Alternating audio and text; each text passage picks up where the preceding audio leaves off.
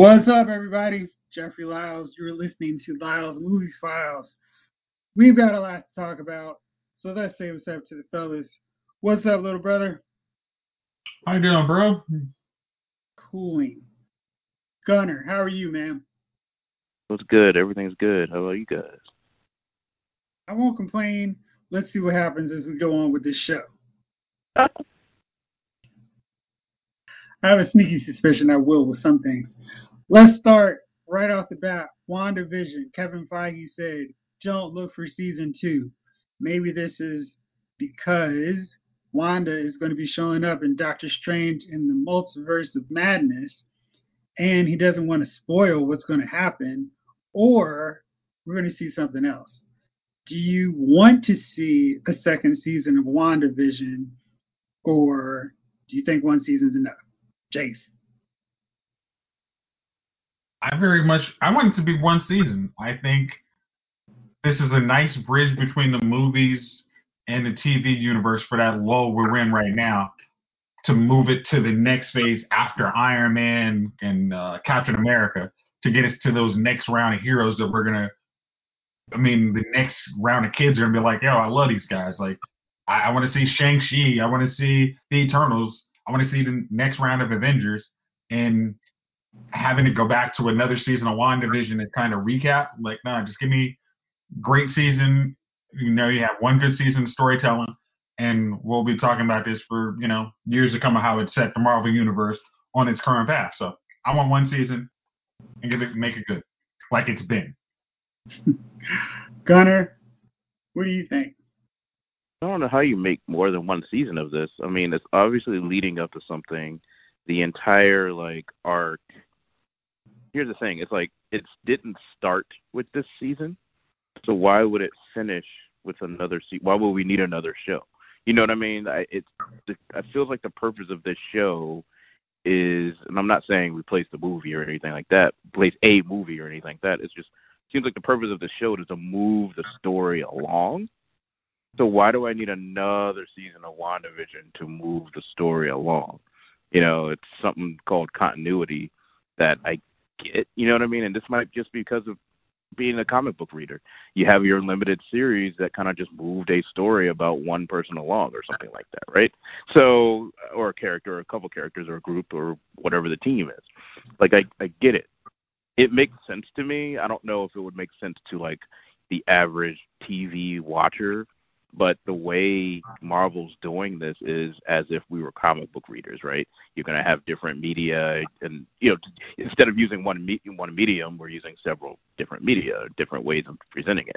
So you got a TV show that moves the movie along, that gives you the plot for the movie. Eventually, there'll be a video game. You know what I mean? Something like that. So I don't know.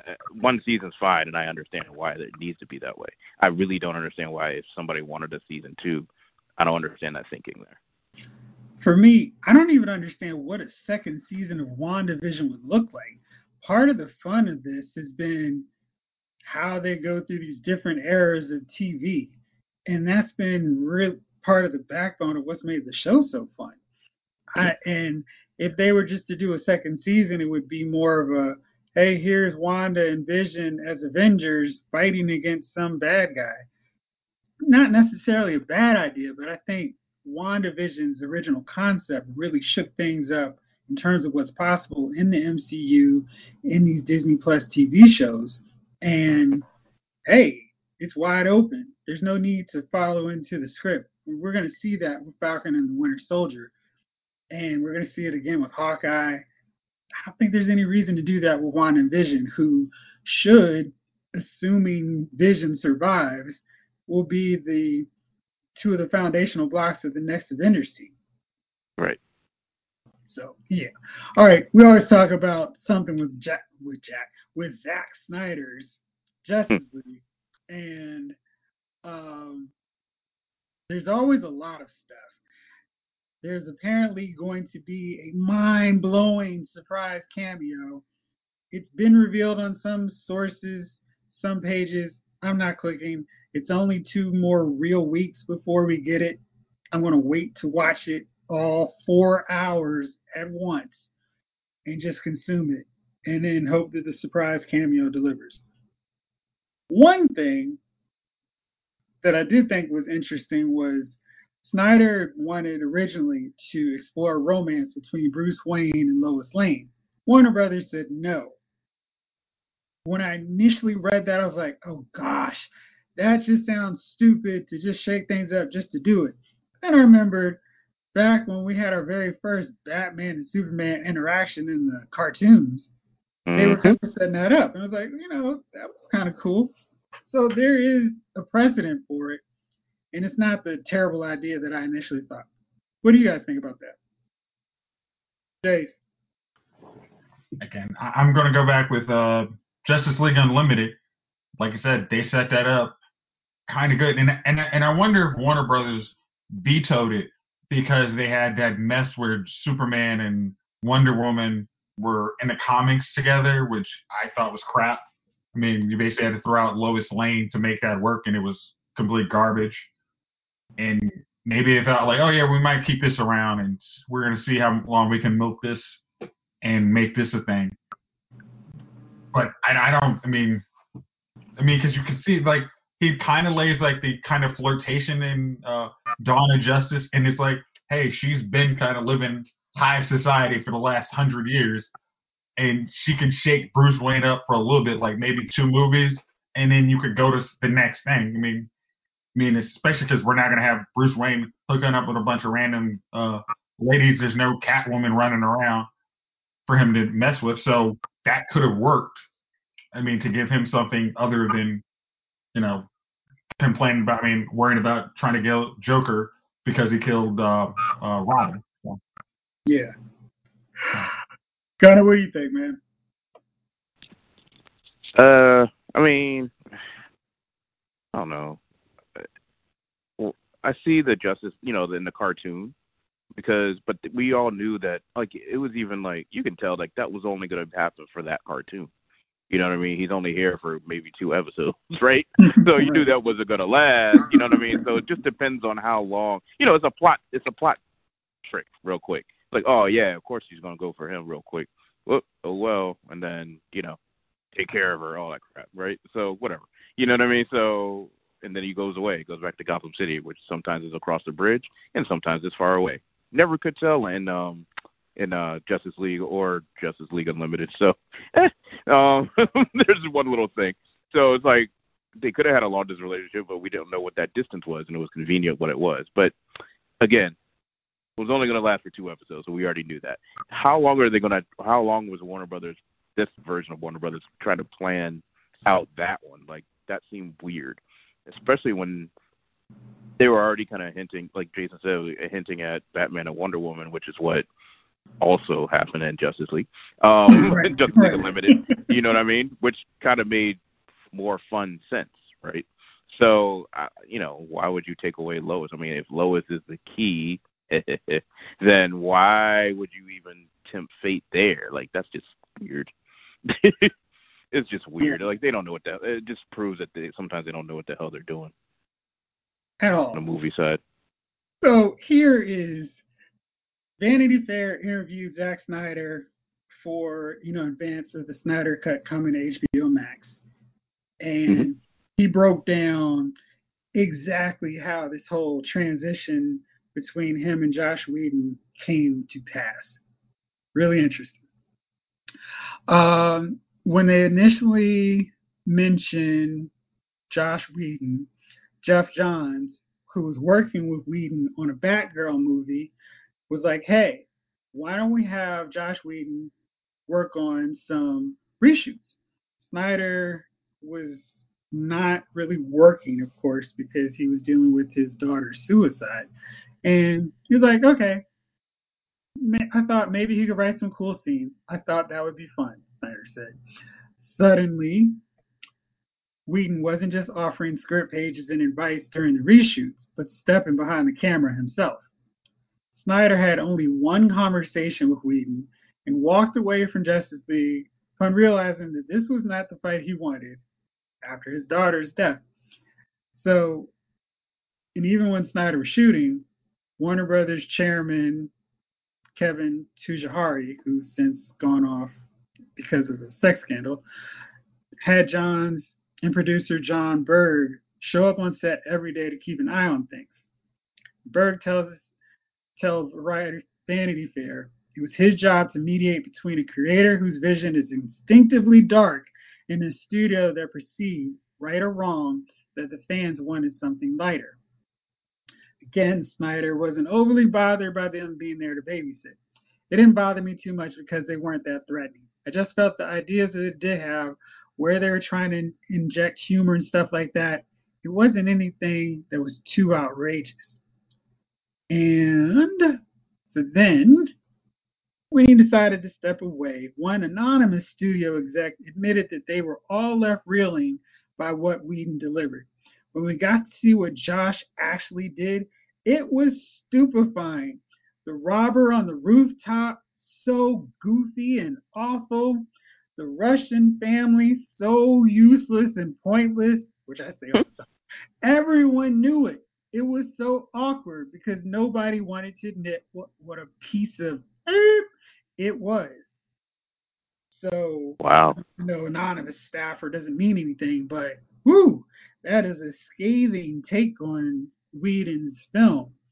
And like I told you guys probably a couple of shows ago, it's like watching Man of Steel, watching Batman versus Superman, and even watching Suicide Squad with its many problems, then going to Justice League, it feels like something is drastically wrong. And that scene open up with where Batman's just like, "Hey, come on, get this guy," and then the guy just randomly asks, "It's because they know he's gone, right?" It's like, that seems really odd and weird. Of course, some of that scene is going to be there, and I'm like, "Oh, okay." But that Russian family, I thought was trash. That was stupid. Gosh, I mean, it's stupid.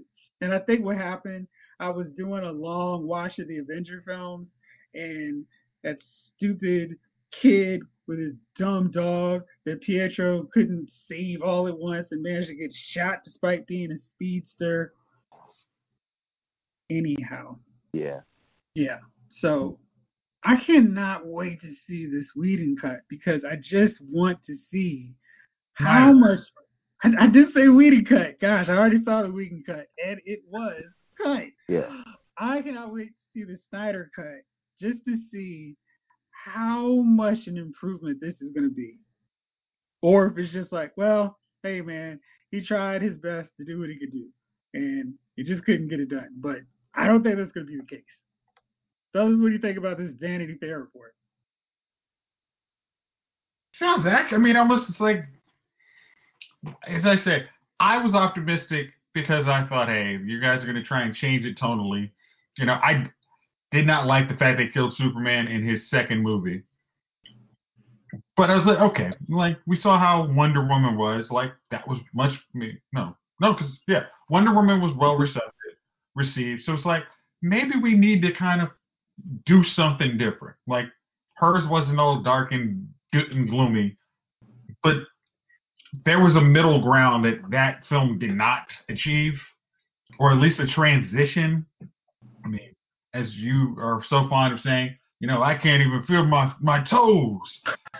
It's just like stuff like that was just like really like, and some bug spray for the Russian family, like it's just like there was a better medium to get to that what we thought was a way to go. Like you could get there was a way to get from Dawn of Justice to Shazam or Aquaman, and it just didn't get there. It was just, hey, we're just gonna, it's over, we're fine, right? All right, take care.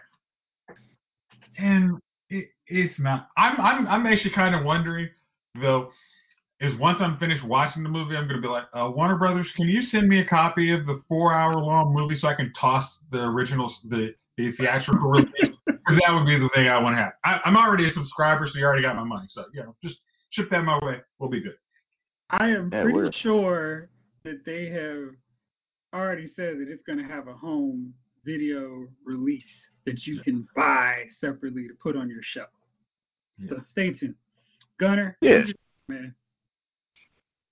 Yeah, HBO Max been doing that, like, or HBO in general, because you can get Watchmen and probably Lovecraft Country, which I will be purchasing and putting on my shelf anyway because I like to collect things like that. I'm weird. I don't care. Also, in case they decide to jack up the price to $200, I'll be like, oh well, nope. But at least I got my Blu-rays of these 2 shows that I liked. Anyway, you can get Lovecraft Country, The Wire and The Sopranos and everything else I have on the shelf right now. Anyway, so yeah. But no, back to the subject, man. I mean, none of this is surprising to me. I'm like, okay, yeah, sure, yeah. I mean, nobody in the house could have ever thought this was a good idea. You know what I mean? They were like, okay, we like the tone, like the changing, and then when they finally, I'm sure they did like the private screening and like theater and Warner Brothers Studio for the employees or whatever. And I'm sure the theater was just as quiet as when we watched it and when we were watching it screening. Although, Jace, was it me and you with our necks all the way up in the theater? Oh was this the movie? That was this the one? 3D that was viewing. the first time we saw it. I was like, oh, God. My neck hurts, and this movie is not as great as it could have been. Yeah. I was happy with the new tone, but it was just something was missing. And if you recall, I was like, it's fine. Like, you know what I mean? That's all I could say about it. It was fine. But I think what it is that with that movie, the chemistry of the Justice League, which we wanted to see, was really good. No matter who was directing, those actors working against each other was like, yeah, give me more of this. And their fight scenes together looked good. And it was, yeah, these guys working as a team. Superman came in at the end like Superman, beat the mess out of Steppenwolf, finally looked like the Superman we always want to see in cartoons and everything, where he is not a punk. He's just laying it down like the ultimate cheat code. And he can do other things. He can go help save children and families and all this stuff, and then come back and save the day, right? Nope. And there were cool elements to it, like that initial fight scene where they did the Lord of the Rings kind of homage, where everybody comes together. We see a Green Lantern and Zeus and the old gods, and it's like, oh man, this is a good movie. The Amazons fighting. It is just that stuff kind of in between getting there that's not, they kind of colored it. And I'm not gonna lie, I really liked the movie when I first saw it, but it's definitely a case of a film where I watch it more and I'm like, it does have some problems. So like it, still watch it, but it does have problems. Do you think that like the parts that we actually say we like are actually the Snyder cut? Like, probably. That's what we need to see. Right. It's Snyder. I mean, that's like the initial Amazon Shazam fight looks like a Zack Snyder. Right. And then it's like some of the other action scenes, like, and I'm like, Josh Whedon could, like the one where Superman's coming back. That's Josh Whedon. That's a good scene. But there also is, and if that's not, I'm even gonna be like, really, what did Josh Whedon actually do that was productive on this film?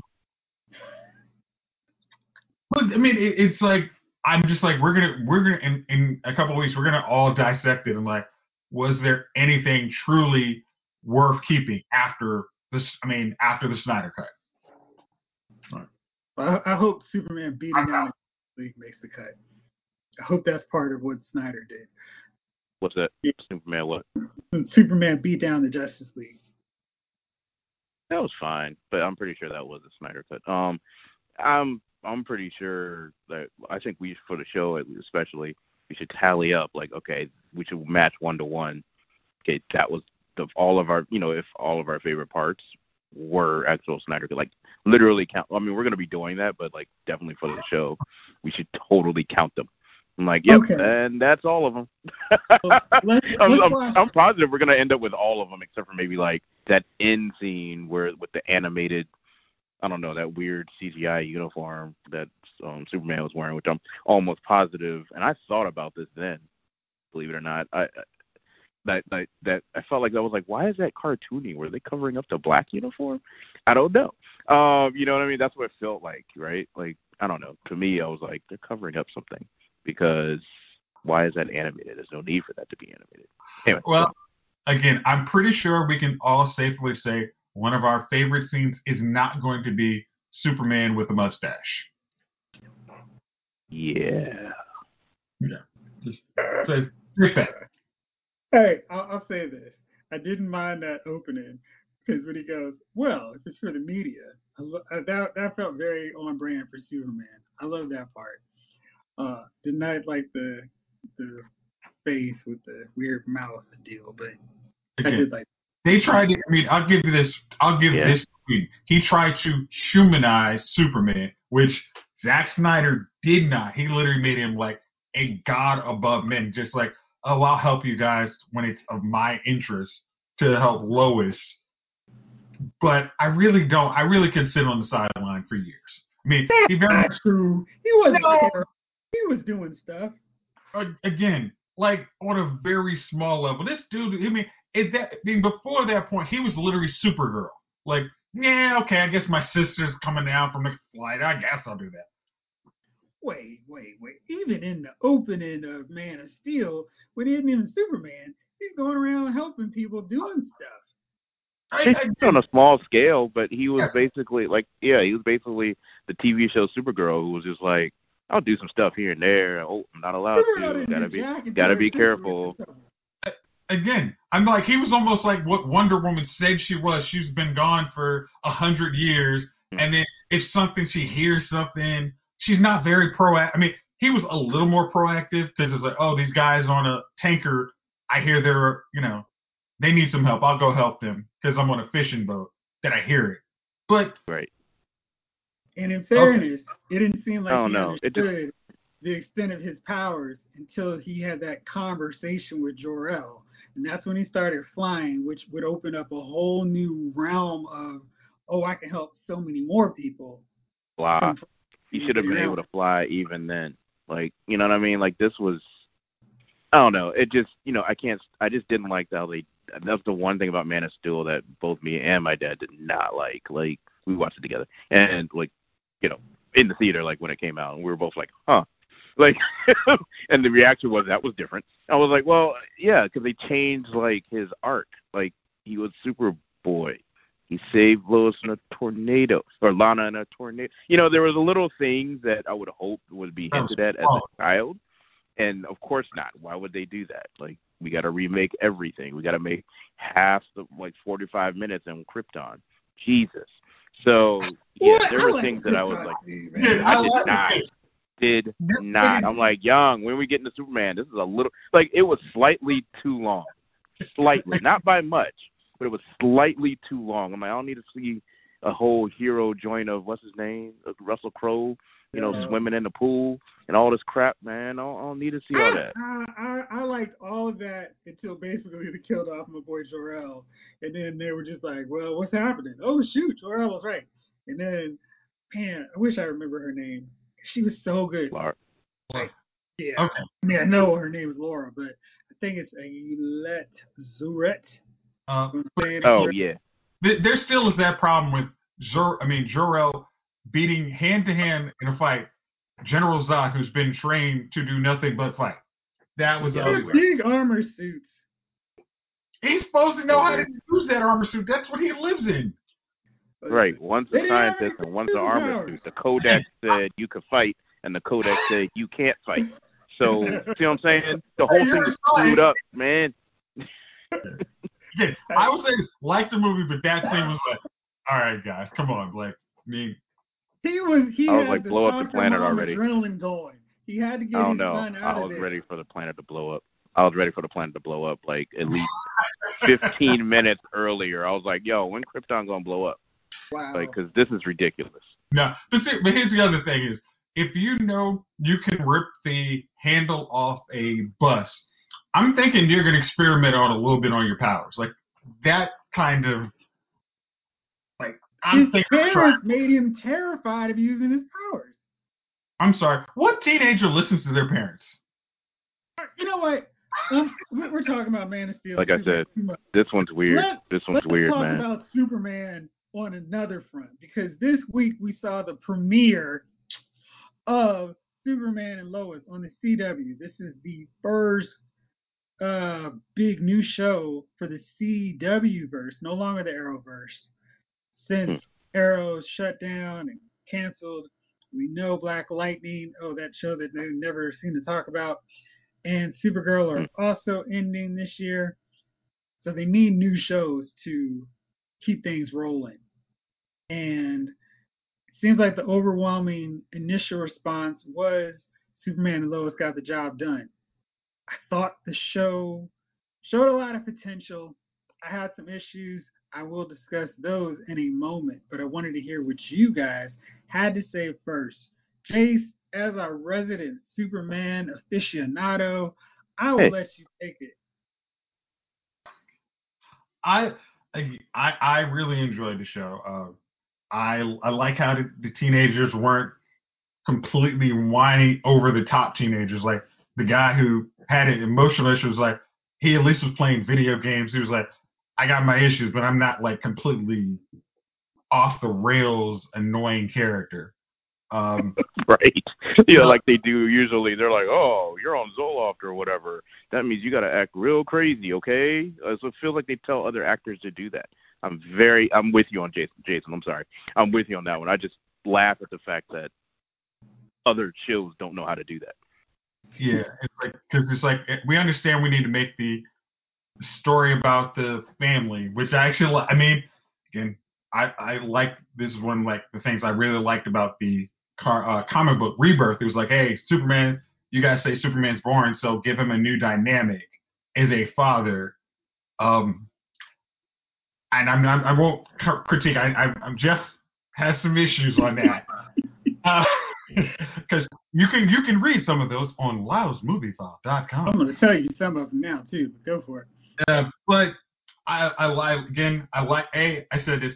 I like the new suit. I like the fact they put the old Kingdom Come suit on him, which I thought was really good. And he's like, he's like, hey, my mom made it for me. That was like the old. Oh, yeah. Okay, so he did have. Yeah, that was. Yeah, at first I thought it was Kingdom Come too. Then he came closer, and I'm like, oh, that's from like the Action Comics back in the day joints. Okay, so the fact that he already had on 3 suits more than Smallville, it was a great improvement.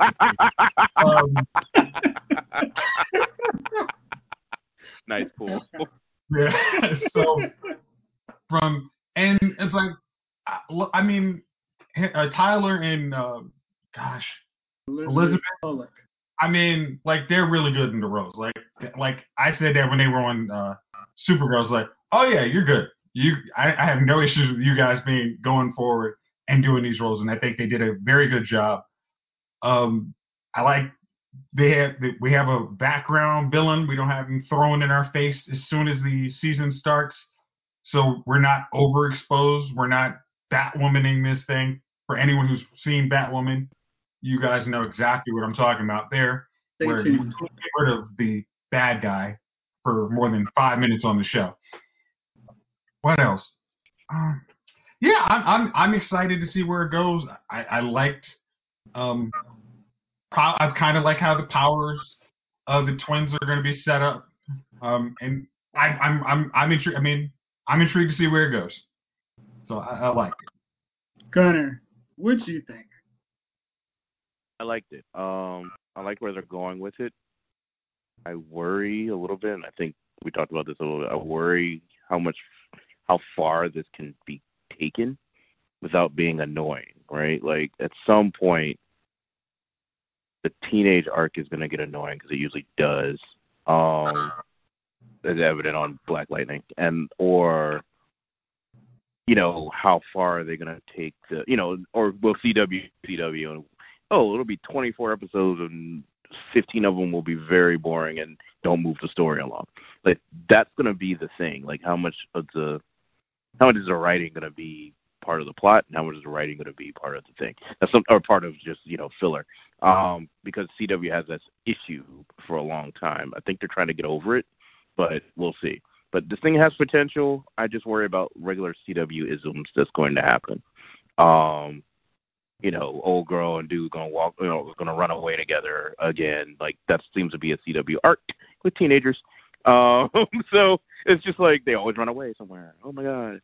So I'm waiting for that to happen. But I do like the chemistry of the entire family. that was very that was surprising to see. I figured something would be off a little bit, especially on the first episode. But no, that was very surprising. Everybody seems to have a very good story here. Like, you know what I mean? Like a little backstory. Like, okay, this kid's on pills. He's got to figure out his life. And like Jason said, he's not like over the top, you know, super depressive. He's just a normal person who has to take, you know, some mental health stuff, right? So they're doing a good job with that. They're not like throwing that in your face, which again, CW does that with their characters when they're trying to do diversity and or diverse, you know, regular heteronormal stuff, right? So, you know what I mean? And heteronormal also means whatever you want to call normal mental health stuff, right? So this is pretty good. I'm liking where they're going with this. I actually like that. I like the new suit. It was really awesome. I do like some Superman action. We're like, no, just so you know, it's still a Superman show. So we're going to make sure he, like, totally makes this ice cube out of like, you know, this huge, massive ice cube. Like, he's not, like, pulling his punches, and he's not super, like, I don't know. You know what I mean? How sometimes there's like, oh, this is so heavy. He's like, nah, this ain't heavy. I got this. Like, you know what I mean? Like, sometimes they really do that, and I'm glad they didn't do that. I'm just breaking it down. I was, like, very surprised that they didn't do the normal stuff that they normally do. So I'm hoping they keep that up. Yeah. So when we talked, and I wrote my review, and Jace already mentioned it, when DC went to this rebirth era in their books, they started off Superman, and him and Lois have had a kid. The kid now is maybe 8 or 9, and he's following in his dad's footsteps. And I thought that was such a great dynamic because Superman is a lot of things. He understands the need for privacy, but he's not a liar.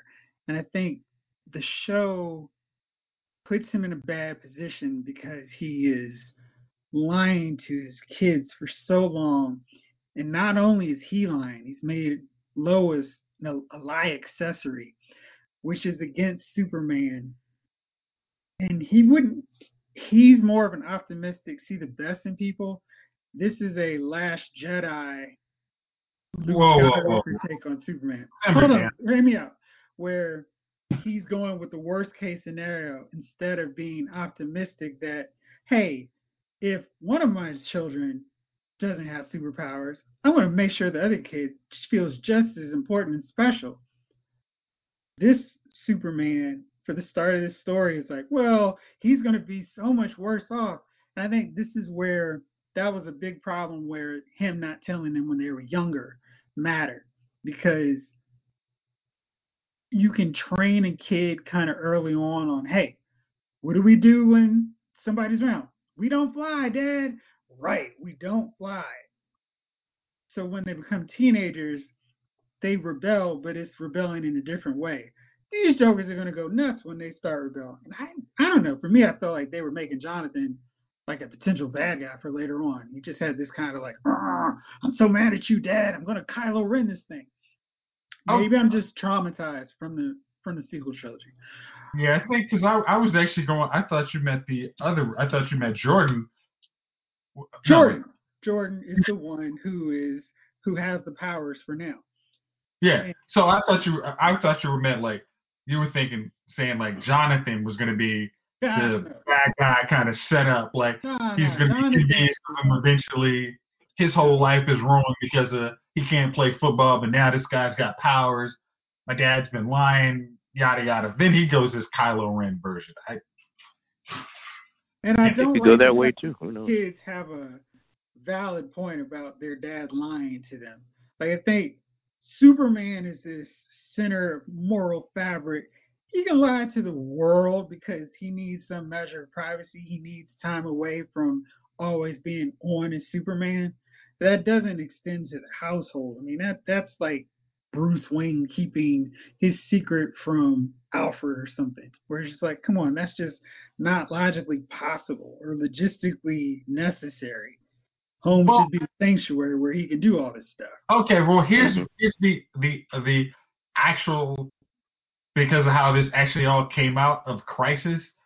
Like he didn't have a kid until after Crisis. This is like We Oliver don't know how much time. But he passed. doesn't know that. No, no, right? no. Remember, like when he went away in Crisis, like He was a baby. no, no, no, no, no, no, Chef. Like in Crisis, and CW's Crisis, Lois just had one kid, but then when they warped back, then they had twins. So this any screw up almost online is actually Oliver's fault. Oliver in this timeline, which if you want to act as a catch-all fix for everything, Right. is ridiculous because he was like, "Hey, Diggle, here's the son that you, or here's the daughter that you didn't have because things got messed up on you. I'm fixing that for you." That makes sense. Yeah, none of that made sense There's either. no reason for him to give him two because Right. of crappy writing. Want to go, "Hey, let's give him two." Let's That give was him bad. two. I always thought that was Right. a bad decision, but that's where we are. And I don't know, another man. thing, hold on. Oh. I'm gonna get Oh, to this sorry. last part of this with the kids. And another thing, Superman and Lois are established CW characters. We like them. Tyler does a great job making Superman hopeful, optimistic, cheerful, happy-go-lucky, shaking people's hands at Star Labs or the DEO, and just overall really happy and excited to be here. Coming to America, shout out, part 2 coming soon. And I think the route they should have gone that would have been easier is Superman training his young children how to be superheroes, and one of them doesn't have powers. One is lashing out. Like advancing in the teenagers like they did with Black Lightning cuts out our bonding time with the children. So now it's yo, you teenagers are annoying. Let's focus on Superman, who we know is cool, and Lois, who didn't get to do much but have to play. I'll deal with the kids. You go do with that. And we saw her making calls, but she's Lois freaking Lane. I mean, she should not be sitting back, hanging loose, and I'll deal with the kids. You deal. It's just. Ugh. Okay, And I'll give them this because it's like they set up a Lois arc in the pilot where we can deal with her and Morgan Edge and deal like other unlike sometimes you're like, what is this person going to be doing for 20 episodes? Like, all right, she's got to deal with the whole foreclosure and what's going on in Smallville, tie it back to, and actually can have whole episodes based on what Lois is doing. And we don't like, all right, can we get to Superman? I'm actually a little more optimistic on that than it seems like you are. it's because I was watching this on the CW.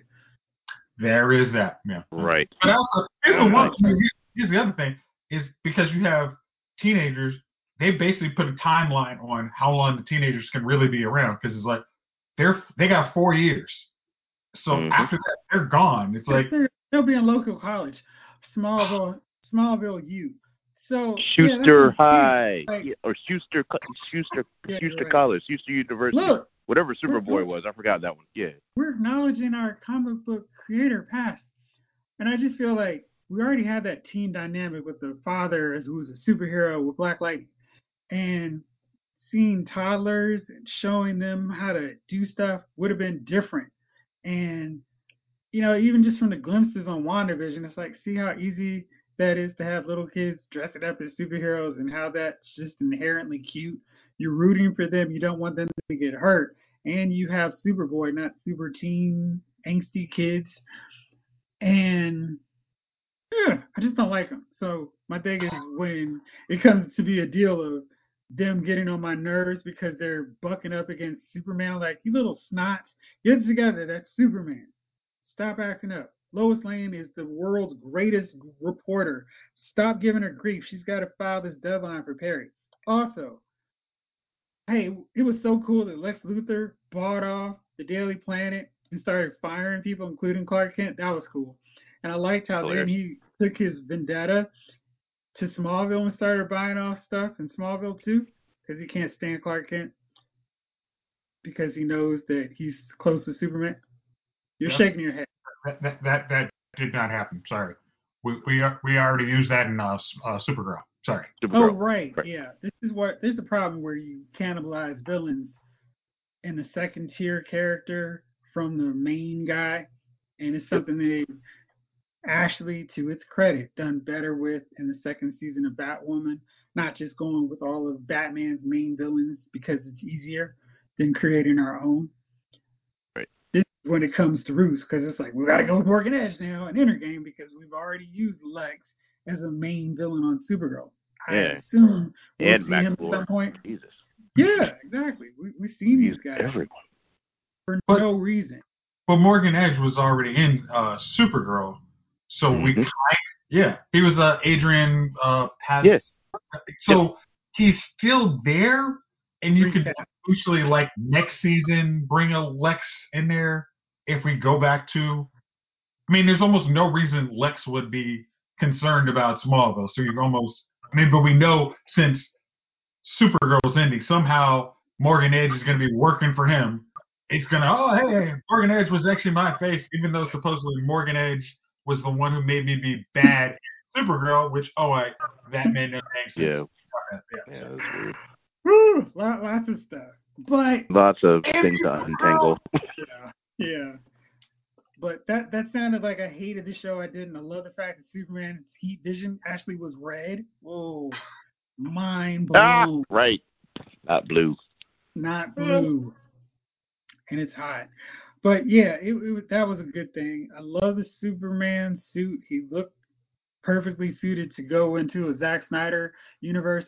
Did you guys feel like it had the visual style of a Zack Snyder show? It didn't look like a normal CW show. They filtered it more to the Zack Snyder movie universe. They didn't even how like Flash is kind of like very bright hues. They kind of skewed their filtering like towards a Zack Snyder. Like, hey, we're gonna make this look big budget, and we're not gonna this doesn't look like opening episodes of Supergirl. It's like, oh yeah, this is looking good, and then it's like that special effects budget drops off real fast. They're like, no, we actually are going to put some money behind this. Very much like we did in Stargirl. We're going to actually want you to show this is actually something we care about. Yeah. Yep. So that's why they said the creators of Flash. Like they didn't even even the preview they were like, nah, we ain't gonna talk about the other ones, but from the creators of Flash. Jeff Johns is also consulting here. So it's really that's why I was like, yeah, they're trying to do something little higher end. I don't know, Jeff. I hear your issues, man, but the only thing I had, and it reminded me of Superman Returns, which you all know I can't stand, was like, hey, you want a drink? I need a drink. Me too. I was like, oh, God, okay, so are they, they're going with the absentee dad drinker Superman. Got it. That was my first thought. I was like, crap. But, yeah, it was like, it reminded me of Superman Returns in a couple of ways where I was just like, okay. All right, I can look past this part, but yeah, he like straight lied to his kids. I'm like, I don't know how that worked, but I'm gonna go with it for now because at least they're like not like, oh my God, that's awesome, great. So when do we get power? They're being overly happy. At least it was real. Like, dude, you lied. That's why I wanted them to be little kids because little kids would give you that response, and that would be different than. I'm happy it didn't do that. Like these are teenagers. Of course they're gonna say that. Them reacting, oh no, I've got powers. Does this mean I'm going to have powers? What's going to happen to me? And Black Lightning already covered that just fine. So there's no need to go, and especially with the staggered powers, even though they're twins. I'm just saying the way they did it was fine. At least it was realistic where these teenagers are like, yo, that's messed up. Why'd you lie to us for like 14, 15 years? This is whack.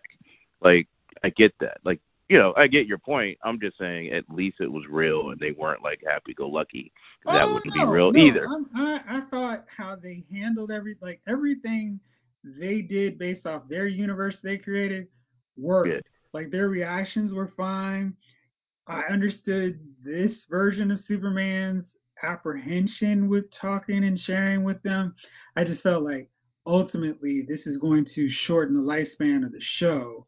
And it's going to be problematic in the same way that season 2 of Black Lightning was, where it was, okay, we got to focus on Jennifer now getting powers, because first season we kind of we split between Jefferson and Anissa.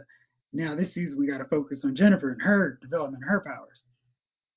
That was when I just terrible. wanted to watch Black Lightning, and this one I just want to watch. So I understand your Black Lightning apprehension. Yeah. I mean, it's because the thing is, especially when you're like from the creators of Flash and all this, it's like, so if y'all bring the same kind of tropes and mistakes to this show, Always. I mean, Mm-hmm. it's like you almost have like, I see where your pitfalls, and unless you guys have noticed where your pitfalls, you're gonna make the same mistakes. Yep. Yeah. I promise you, they're gonna run away. Yeah, a lot of people are really excited, and I'm like, yeah, I feel like you haven't sat through season 6, 7 of Arrow, like anything of Flash since season 2. Um, Not so much Legends of Tomorrow, it's a totally different thing, but Supergirl every Mm-hmm. season since season 1, where Yeah, they every just after follow Christmas. the thing. We've got to add more heroes. We've got to add them in. I just feel been like here for a year, get rid of them, rinse, repeat. I mean, like, well, you have to also remember, Black Lightning doesn't exist in the Arrowverse as far as they're concerned. You noted I didn't say Black Lightning. Right. Like that is 100%, and it is very apparent that they're like, hey, we did not create Black Lightning, so we are taking no credit for any of their success, and we aren't following it. We're going to act like that wasn't a thing, no matter what they do for the crossovers. Especially since in the daggone, they don't even get in a series finale crossover. They're just not. They just in Black Lightning. Just had to blame and just peace out, y'all. Again, No, but if Go to Black anybody hasn't Neighborhoods, seen, man. Black Lightning has been very good this season. So I'm They catching don't go on. to Black Neighborhoods. So what you gonna do? Now, one show that I don't know what they're gonna do now, because it seems like literally all roads are leading to a crossover that we know now is not going to happen. Superman and Lois was going to intersect with Batwoman, and early on in Batwoman, she got shot with a kryptonite bullet, and it's been something that she has decided not to pay any attention to or have her medical doctor roommate look at, to be like, hey, we need to talk to somebody who can help you with this, or hey, let me clean this up. Where's my rubbing alcohol? And now they're not going to do that. So it is like this was the one way that would make sense for Superman and Batwoman to have a crossover. And without it, I'm just kind of wondering what the heck they're going to do. But Jace, you've been watching Batwoman. You have been catching up on this show with me. I know you've been enjoying the journey. Talk about it. Enjoying the journey. I'm sorry, that sound in my voice is a lot of apprehension. I've watched all 5 episodes this season.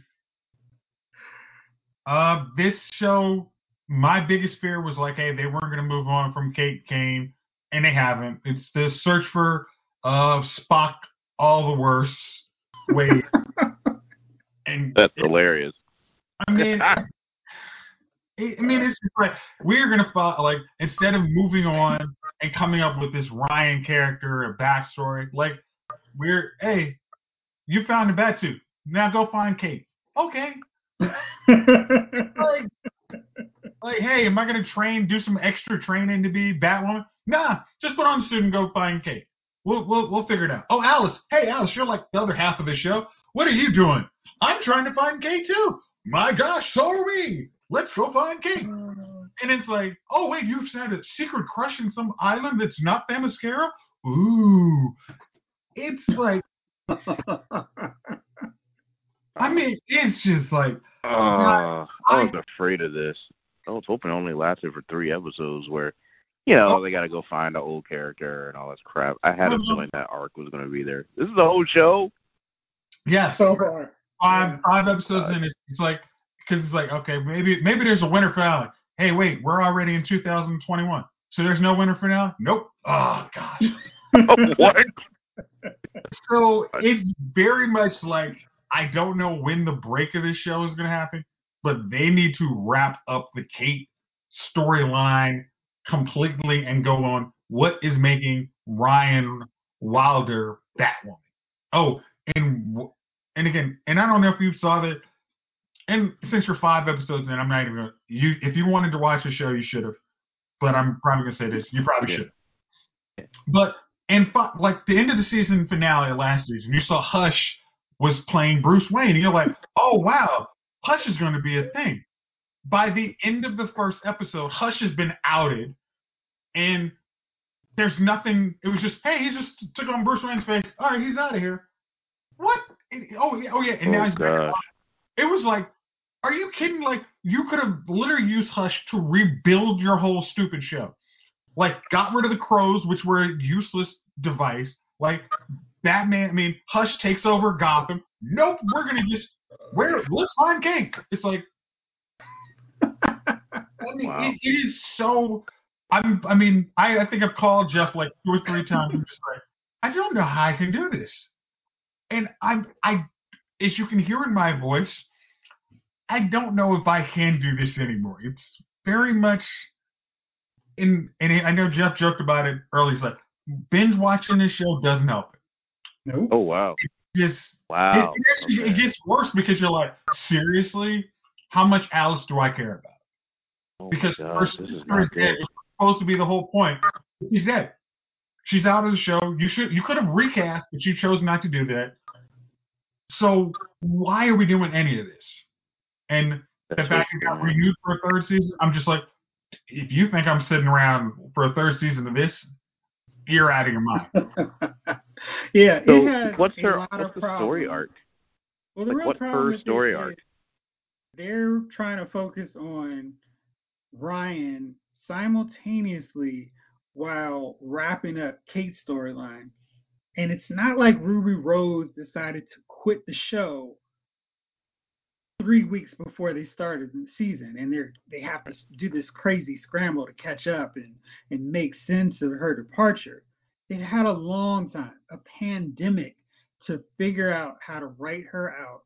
And instead of just going, "Yo, she may be dead, or maybe not," in one episode, that's all they needed.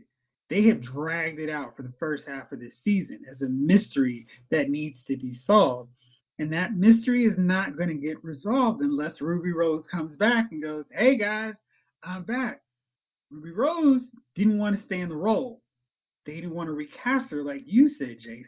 So there's no point in continuing to mention a character who, for all intents and purposes, is gone. And even if Ruby Rose does come back, why wouldn't she just try to take the back cowl back and be like, "Yo, I'm Batwoman. Give me my outfit that I stole from my cousin anyway."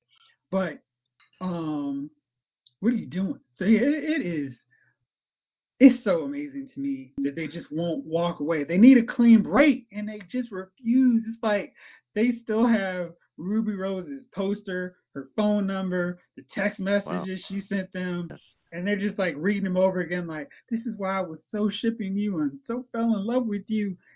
When Ruby Rose has moved on, she's doing movies coming later this year. She's not thinking about Batwoman.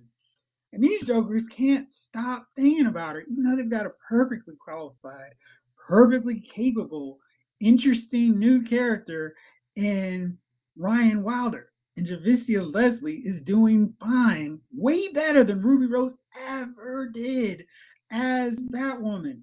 It's like it's like that dude who you see who's still tripping on his ex when his new girl is so much better on every level. It's like, hey, dude, I don't know what you're doing. This is a fork in the road in your life, and you are choosing it incorrectly. And I just feel like they're messing up here. Yeah, it's like Ruby isn't gonna, like Jeff said, she's not coming back for a cameo when you figure out this mystery. It's over. Like, she's done with y'all. Like, you can't recast the person and say now playing the person who's not going to be around for more than one episode. It's like, oh, she had a facelift and now she doesn't know she's Kate Kane, so now all of y'all are going to go away and get out of the show. Like, no, it's just like, move on. It would have been so much better. Just, she's dead. Like, just we're not recasting. She's dead. Let's go move on. But they just, like Jeff just said it perfect right there. Thank you. And so the other problem is they knew all these people, and honestly, I feel bad for the cast members who just kind of got left in the lurch when the star of the show decided, "I'm good on the show anymore. I don't want to do this." because a lot of them had their storylines and subplots revolving around the main character, like every show would. I mean, every show would be dramatically affected if the main star decided to quit. But we had a love interest, a father, a sister-in-law. It's just so many people who are affected in the main villain.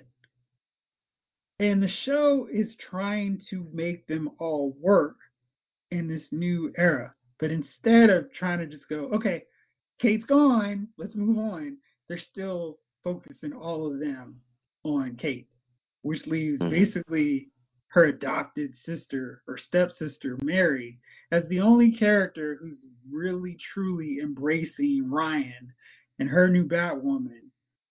And she's like, hey, buddy, you're my BFF. And it feels like everyone should be doing this. But they're all so focused on what's happened with Kate. It's just like, dude, come on. And she was Batwoman for a year. Why not go for the daggone search for Bruce Wayne if we really got some? Like, the dude was Batman for years. Like, why are we just, oh, Kate, she's our hero? I mean, did she stop a plague or something that was so traumatic to Gotham that they must have Batwoman? Like, hello, can we find Nightwing or somebody? Tim Drake? Somebody, if you guys need a Bat connection. Oh. Right. Yeah, so the show is real suspect right now. I feel like if you wanted to get in on it, the only advice I give you is fast forward through literally everything with Alice. She is a really bad crutch for the writing team. She's just terrible. And they're kind of like, oh, what would be fun is they're doing that bad decision they did in Heroes where they decided, let's try to redeem Sylar, the serial killer. And now they're trying to do this with Alice by giving her these quote unquote comedy lines, and it's not working. And they need to let Alice go. They need to find another, maybe put her on Legends, because Legends, they can do whatever the heck they want to do with Legends, and it's just like, whatever, this works. Put her on that show so she still has a job, and let her be the villain for a season of Legends where she goes through time just doing crazy stuff. I'll give you that idea for free because she should work. Yes, that's my gift to you.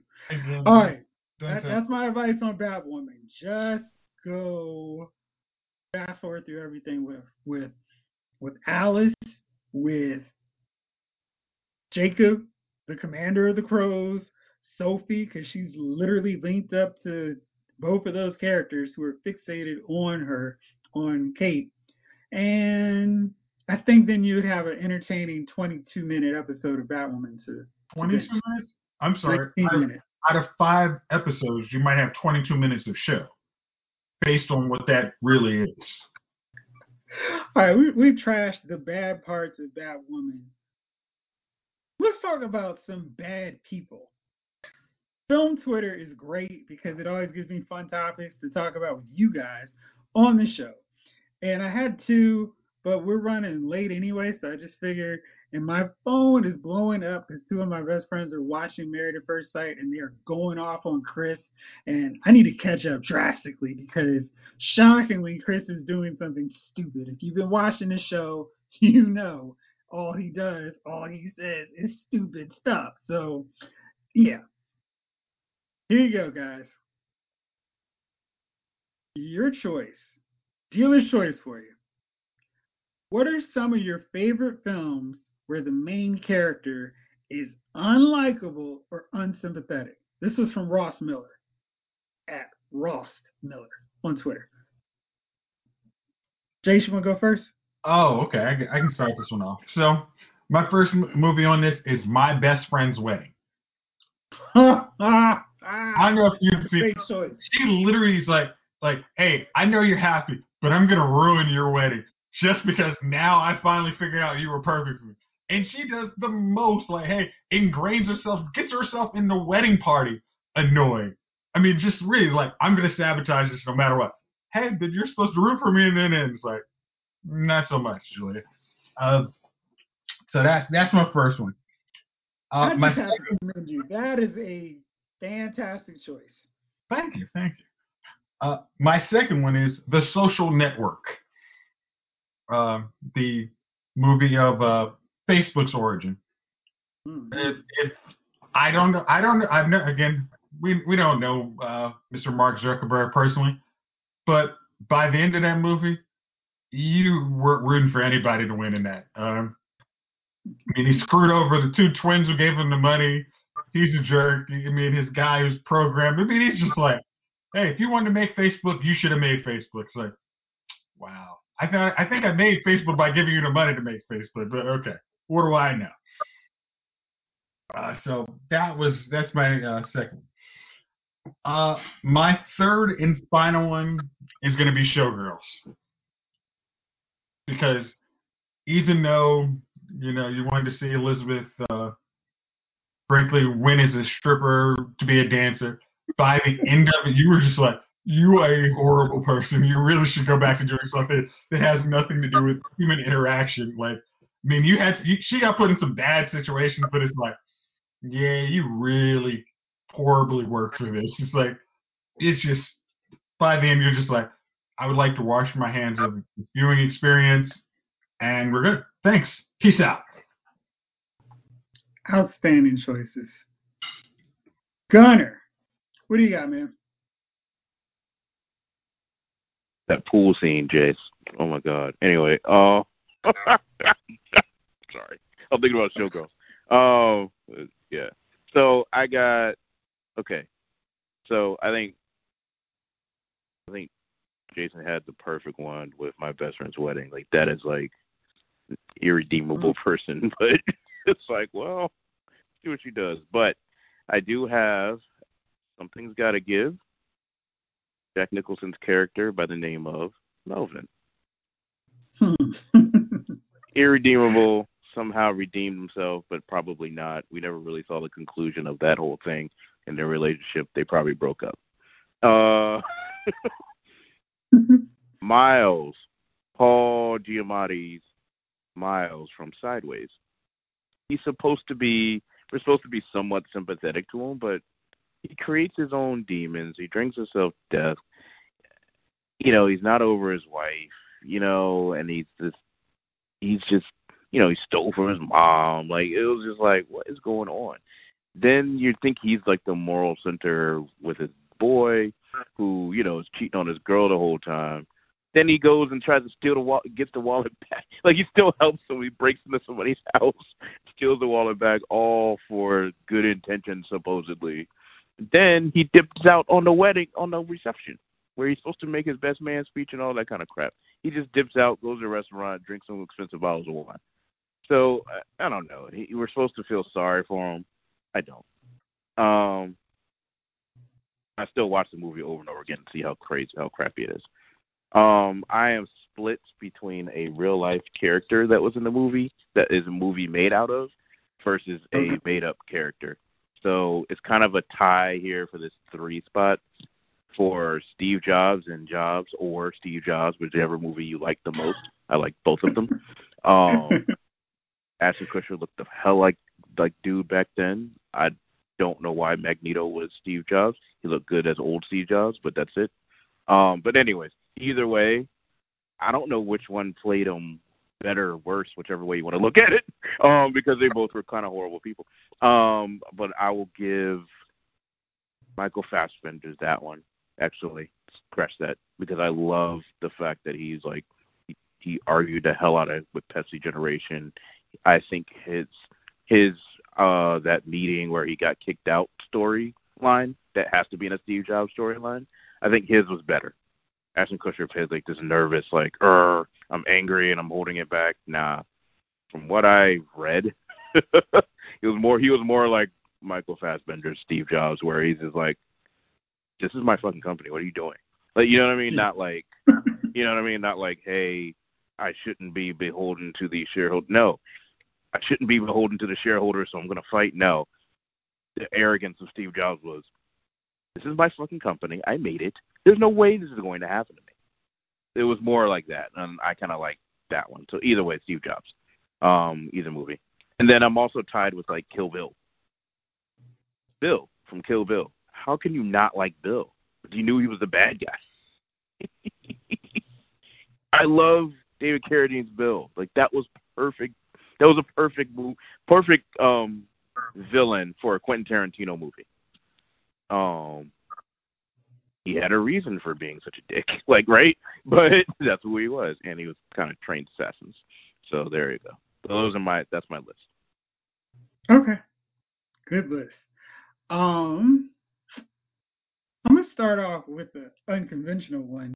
That's gonna be a super spoiler that I will not reveal. So I'm gonna say it, and if you know what I'm talking about, you'll get it. My first one is Us. Nice. But you won't understand until the end, and then it's like, yeah. So, and I'm still mad that Lupita Nyong'o did not get nearly enough award recognition for her performance in that movie because it was great. Another one is Looper. It's funny to have the same kind of thing going with two movies. Exactly. Here. I see your theme here. And we're totally going against after that, but yeah, because when you're watching, it's like, well, dude, he ain't that great, but yeah. So those two kind of follow along the same thing. So let me just break down my other ones that I'm trying to narrow down. You guys can help me decide which one I should choose. All right. Put the Wolf of Wall Street, because I hated that dude. I mean, hated watching him, but Leonardo DiCaprio's performance was so freaking good in that movie. And I was like, I hate this movie, I hate the guy, but wow, this is what he should win a Best Oscar for. So when people complain about, oh, Denzel didn't get this award until he played a drug dealer, crooked cop, it's like, listen, they don't get it right. And it's not, you don't have to look very far to find it where they don't pick the best performance. Al Pacino. This is where he should. Yeah. Speaking of course I have Al Pacino in two roles. One is Scarface, because he is not a redeemable character. He's pretty crap. He kills his best friend because he's jealous that he would dare look at his sister. He stays coked out. I mean, he doesn't even open the door to let Manny in the house when everybody's coming through. I mean, he's a crappy dude. So he's always got to be on there. Then I got Sweeney Todd, because the dude is literally slicing necks like he's part of the Wu-Tang Clan. And my final choice, which I kind of feel like you have to go with, so maybe you guys can convince me otherwise, is my boy Al Pacino as Michael Corleone in The Godfather Part 2. He kills his brother. And, that is like the shadiest, terrible thing you do in a movie. Like, there's few guys in movies that do something worse than that. He's like, Fredo, I knew it was you, and I'm not going to do it. And he's so calculated, because he's like, yo, of course, you're my brother. Till mama dies. And I'm like, get you. Nah, Scarface. Scarface. Here's why. He got his sister killed. Killed his best friend. Literally, got his sister killed. Killed his best friend. His little sister. Killed his best friend. Yeah. Came back into their life. He was already a jailbird. Came back in their life. Mama said, leave her alone. Leave everybody alone. Still didn't listen. Everybody dead but mama. Everybody dead but mama. His mentor killed him, even though he was trying to betray him. But nevertheless, why was he trying to betray him? Come on, man. So, man. I mean, he was trying to be loyal to his piece, but, what? A Quaalude makes him disloyal. Told Michelle Pfeiffer she can't have no kids. Her ass. Oh, yeah, she survived, too. She went back to Baltimore. So yeah, that was a low-key just gut punch move, too. You're right. Yeah. That was a low-key slime ball move that really in public. You know what I mean? Yeah. In a restaurant, no less. Right. Fredo literally tried to have Michael Corleone's whole family killed. I don't care if we're related or not. You're done. You've been done since then. As soon as I found that out, you were done. As soon as I came back from Cuba, I was like, dude, I'm about to kill this cat on the plane. Like, you know what I mean? I don't care about this Cuban revolution. I'm about to kill you on this plane. Come on, Fredo. You don't have to be afraid. My name is Fredo. Of course I'm afraid. I just tried to have you killed. You just found out. I am running away. Jeff, I'm gonna have to go with Gunner on this. His argument's better. I mean, it's At just. least I do kind of feel like he made a stronger argument. It just makes At least he waited till his mama was. At least he waited till their mama was dead before he was like, "Yo, all right, now I'm gonna take this Bama out. I'm gonna respect our mama." No matter what. Yeah. That respect is Scarface. The respect and restraint that Michael Corleone, cold-blooded restraint that Michael Corleone showed, means Scarface takes this one. That was excellent logic. Real quick, fellas, you got any nominees for Dummies of the Week? I'm tapped out. No dummies this week for me. Okay. Anybody that's still doing glue challenges, but I think this probably died out, I hope. Okay, my dummy of the week is people who thought that Tom Holland was serious when he said the title of the new Spider-Man film was actually going to be Phone Home. I did not know that was who he was trolling him. That's great. Yeah, it's actually No Way Home, but I mean, come on. Yeah, so, I mean, I got to see a post that's written, hey, Tom Holland reveals Phone Home. It's like, come on. That's just bad. Yeah.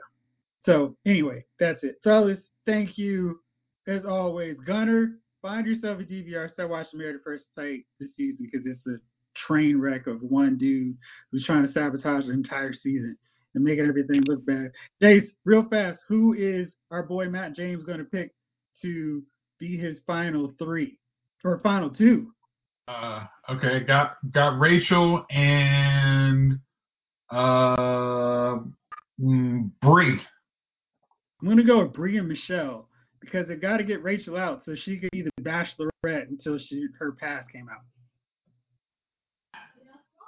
Again, I'm searching my crystal balls. I'm looking through the previews, trying to glimpse it.